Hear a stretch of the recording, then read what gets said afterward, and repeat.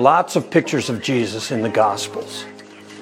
He's the good shepherd who sees to it that his sheep have food and water and a quiet place to lie down. He's the light of the world. When everything is dark and scary, he's there. He's the bread of life when our souls hunger with a hunger that nothing else can fill. He's the true vine when we feel disconnected from the Father. But I think my favorite is the great physician. We've prayed for friends and loved ones, praying that the great physician would do what only he can do. And Jesus showed people in physical terms what he came to do. He made blind eyes to see, the lame walked at his word and touch. He made leprosy clean. He straightened palsied hands. He even raised the dead. But what's even more amazing is that while Jesus showed people that he could heal physical hurts and infirmities, he really came to heal the parts of us that nobody else sees. You know, the inside of us, the things that give us pain, and no one else even knows they're there. Wounds that come from words, hurts, heartaches, guilt, shame, loneliness, fear, and condemnation, just to name a few. Well, what if I said there was one pill that was the cure for all of it? One thing from God that would make a difference to all those things I mentioned. What if Christians, even a church, committed to being among those who extended that one thing to whoever needed it? You know, like a hospital for people broken and hurting on the inside. What's that pill, you ask, and where can I get some? What is that thing that we get from God and then give it out freely and it helps people? Would you want to receive it? And if you did, would you be then willing to give it out to others? So what is this spiritual wonder drug? Here it is. It's called grace. You know, amazing grace, wonderful, infinite, matchless grace, many-colored grace, grace greater than our sin. Grace. Period.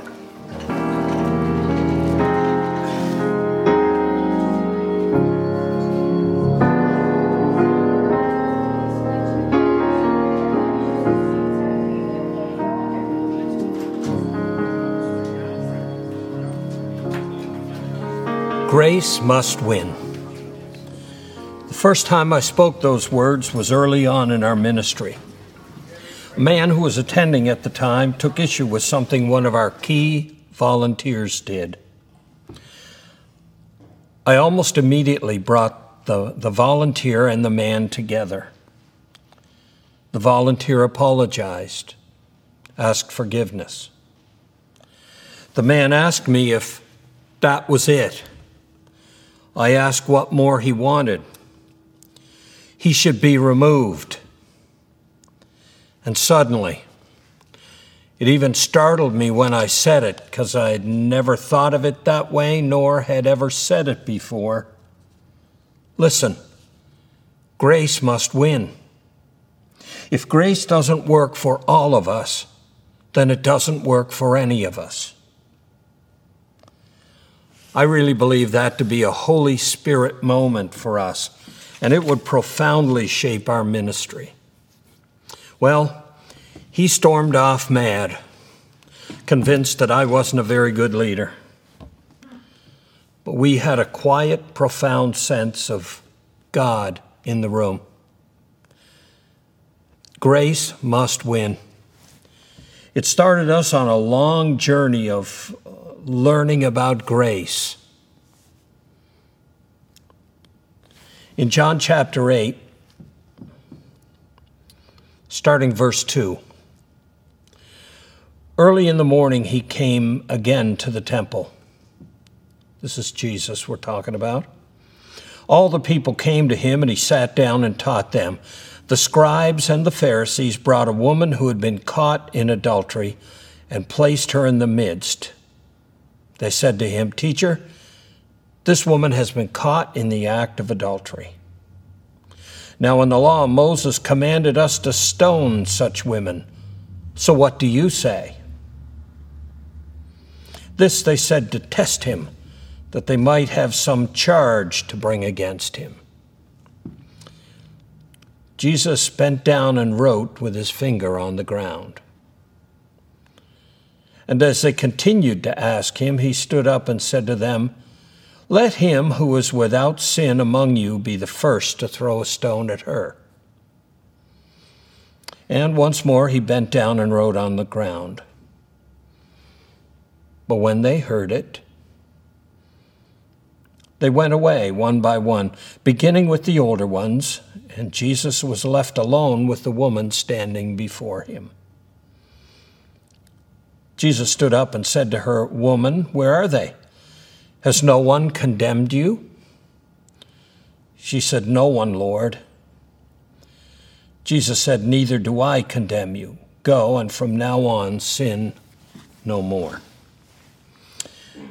I chose this passage because it's a really clear picture, not only of an example of grace, but the grace principle built in. People sometimes think that grace is a New Testament reality only, but it's not true. The scripture says Noah found grace in the eyes of the Lord. God came to Abram by grace.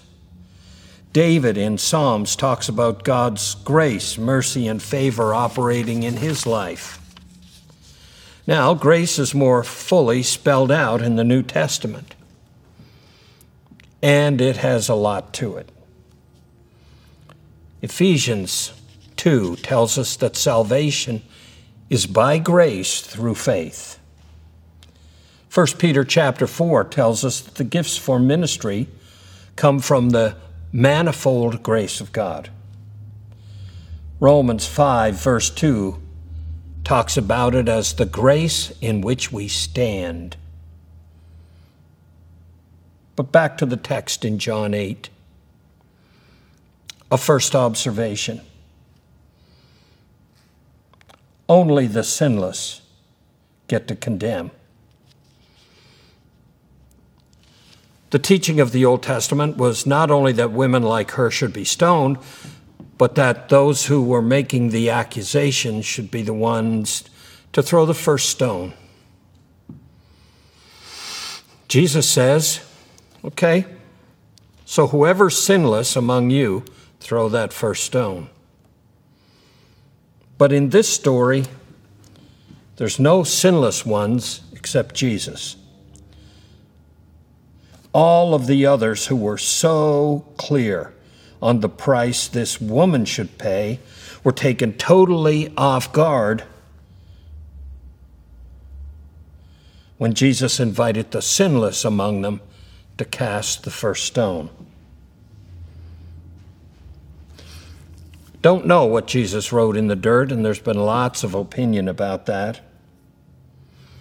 I only know this.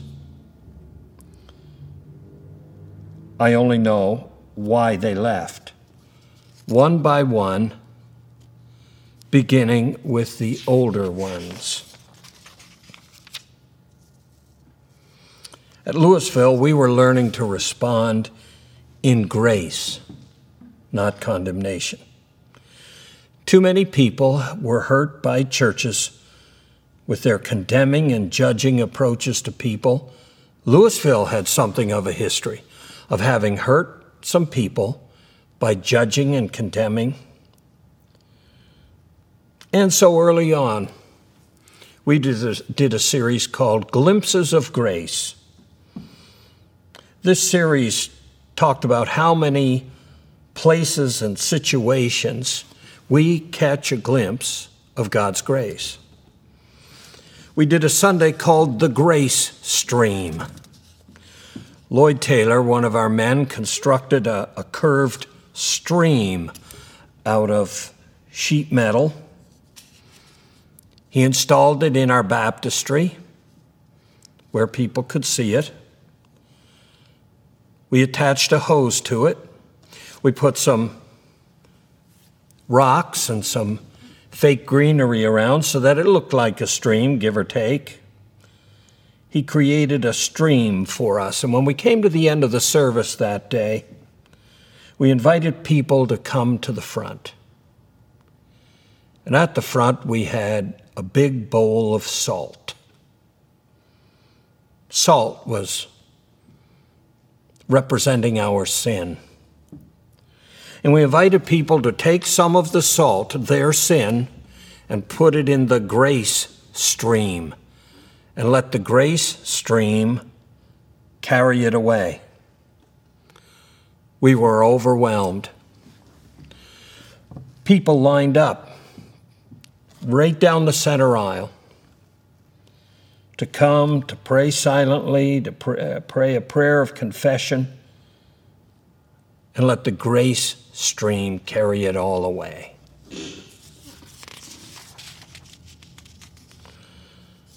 We also learn here that guilt and condemnation are not the same thing. The woman, they say, was caught in the act, slam dunk on the guilt. It's clear what should happen. But Jesus asks the key question: who condemned you? No one, she said. He says, neither do I condemn you. Go and sin no more. I have a tattoo. Many of you have seen the tattoo. It is an open manacle, meaning the prisoner is set free. This is the text for my funeral, by the way. R8:1, Romans 8:1, which says, there is therefore now no condemnation for those who are in Christ Jesus. And above it, two Greek words lifted right out of the text. This one, katakrima, krima, K-R-I-M-A, is a courtroom finding, guilt, innocent.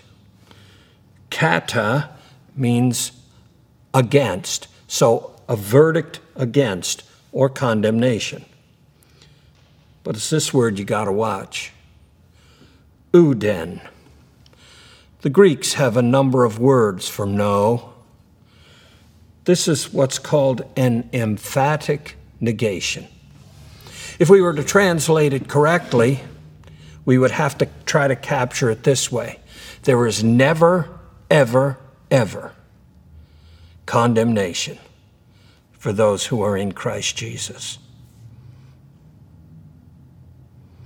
I think one reason grace is so important to me, and I would want it in any ministry I was involved with, is that grace is at the heart of me even being in the ministry. I've had so many opportunities to give my testimony based on this tattoo. The Greek letters, people ask, what does it mean? And I explain it to them just as I did to you, except I usually attach on the end, if there's one thing clear about me and my life, it's that there's plenty to condemn. But the Bible says there's no condemnation for those who are in Christ Jesus.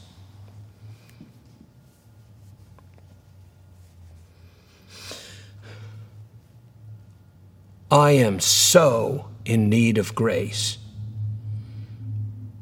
that it's made it in some ways easier for me to offer grace.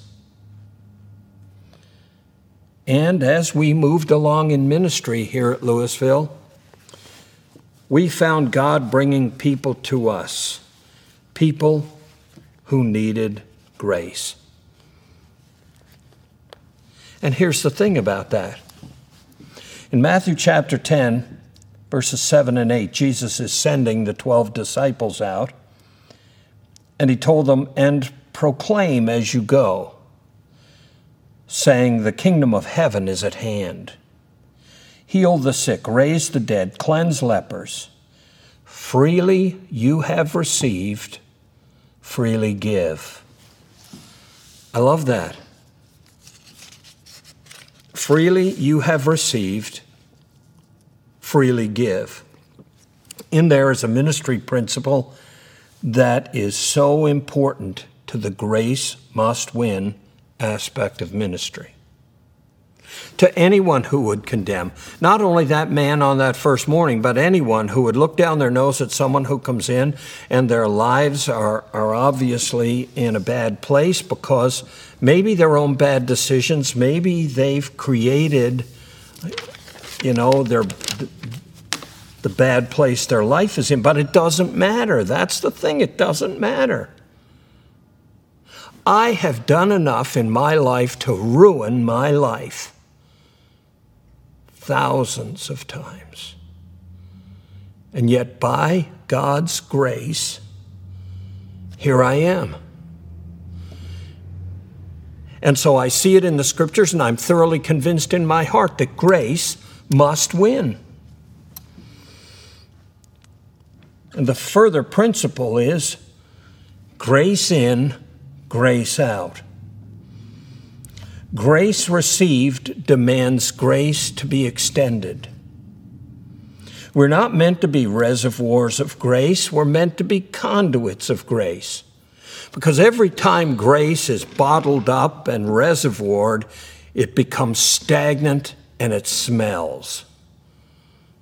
It has to be like a stream, a fresh stream that keeps on flowing. And along this journey, me and my family were the recipients of grace here. In April 2005, my mother died of breast cancer and complications from metastasized breast cancer. The day of the funeral, I expected that a nice gesture would be for the church to send some flowers, maybe some notes. What I didn't expect was a group from this church rented a bus and traveled to my mother's funeral to be a support to me. See, grace takes lots of forms. There was a Sunday where Heather was ill. We didn't know with what, but she was using a walker. And we were about to take her in the next day or two to Toronto, to Sunnybrook Hospital to see a specialist. Meanwhile, our second daughter, Sarah, was in Foothills Hospital, incapacitated, and they didn't know what was wrong with her. Rosalie had already flown out to Calgary, and she was there. I was here with Heather and going to leave within a day or so to go to Toronto, and we were a family in need. And that day the invitation was given. I think Sonny was the one who actually offered it. We were at the front, Heather and I, and our people flocked to the front to lay hands on us and to pray.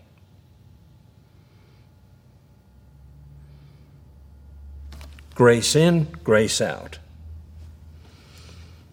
And so over time, people were showing up. People who were broken and hurting. And we had lots of opportunities to be the conduits of grace. They came in ones and twos at first, but then we started to see an influx in greater numbers.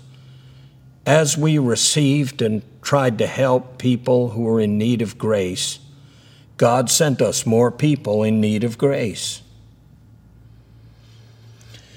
People who were broken and hurting because of the events of life, because of relationship, because of the church they'd come from. Finally, it seemed like there were dozens of people here They were new to us, but all of them were hurting in some way. And so God led us to do a series. And that series was called Walking Wounded. Not The Walking Wounded, but Walking Wounded, as in so many of us walk wounded. We cleared a space up front, put some rugs down, a few chairs, some Kleenex boxes scattered around.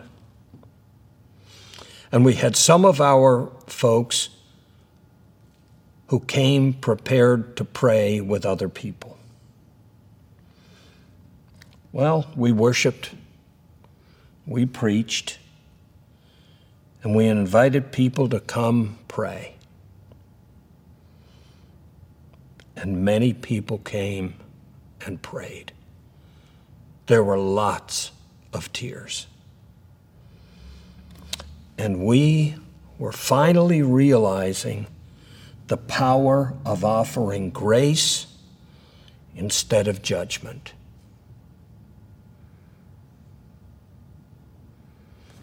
Felt like we were on the right track. We saw people over the years, like the words of the old hymn, ransomed, healed, restored, forgiven. Here's the thing. You know, there's a story in the Old Testament where God said to Solomon, I'll give you anything, whatever you want. And it's an amazing story that Solomon chose wisdom, a really good choice. And people came from far and wide to hear the wisdom of Solomon. In this day, of all the gifts we receive from God, and some might say, well, if I could receive anything from God, maybe it'd be a new house or a new car or maybe some money or a new job, or there would be something that we might say, well, if I could get anything from God, that's what I'd get. But of all the gifts we receive from God, the one that brings wholeness and peace and contentment and joy is grace. Grace is the greatest gift we receive from God. And grace is the greatest gift we can offer to others. Grace must win.